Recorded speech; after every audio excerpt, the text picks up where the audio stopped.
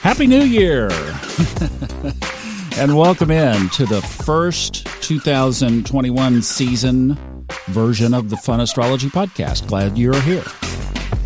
This is going to be a real quick one, guys. I am recording this on yesterday evening, Sunday night, and I have been working basically for the last couple of weeks, but especially through these holidays, so about the last 10 or 12, 14 days, on finishing the Book of Water, which has been a monumental project. And I just finished it last night in basically such exhaustion that it was almost like being on top of a tall mountain. They talk, high-altitude mountain climbers talk about having to literally think about every move. That's the way I feel right now as I'm recording this. But I wanted to check in with you, and I wanted the morning off. The last thing I wanted to do was getting up at 4 or 5 o'clock in the morning.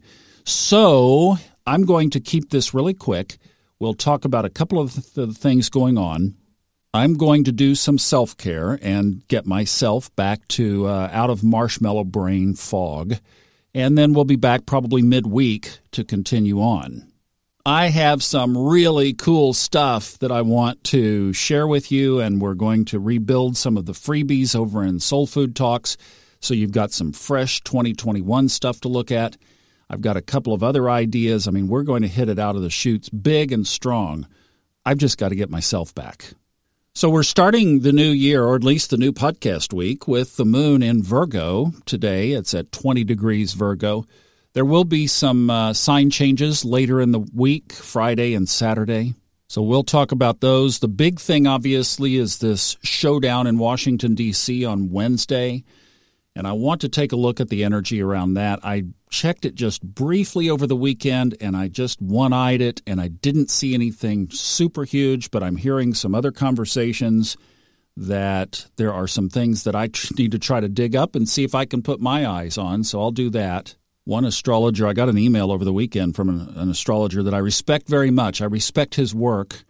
He's talking about some conflict coming up for the month of January. So I want to, like I said, I want to see if I can get my own eyes put on that.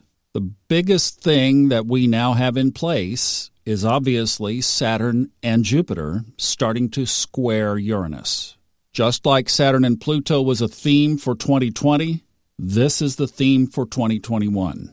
This square has been present in basically every recession and the Great Depression, walking it back 100 years. Does that mean something similar this time? No. Or if you flip the coin over, possibly. So we'll just watch and wait as these things unfold. And as I'm looking at this moon up in Virgo, I'm realizing, wow, no wonder for the last couple of days I've been working 16, 18 hours a day to finish the Book of Water. With that moon in Virgo, why not? I had the force with me. All right, have a good Monday. I'll be back in a couple of days. Just check the podcast. It won't be long, I promise. I promise. Have a good day. Bye-bye.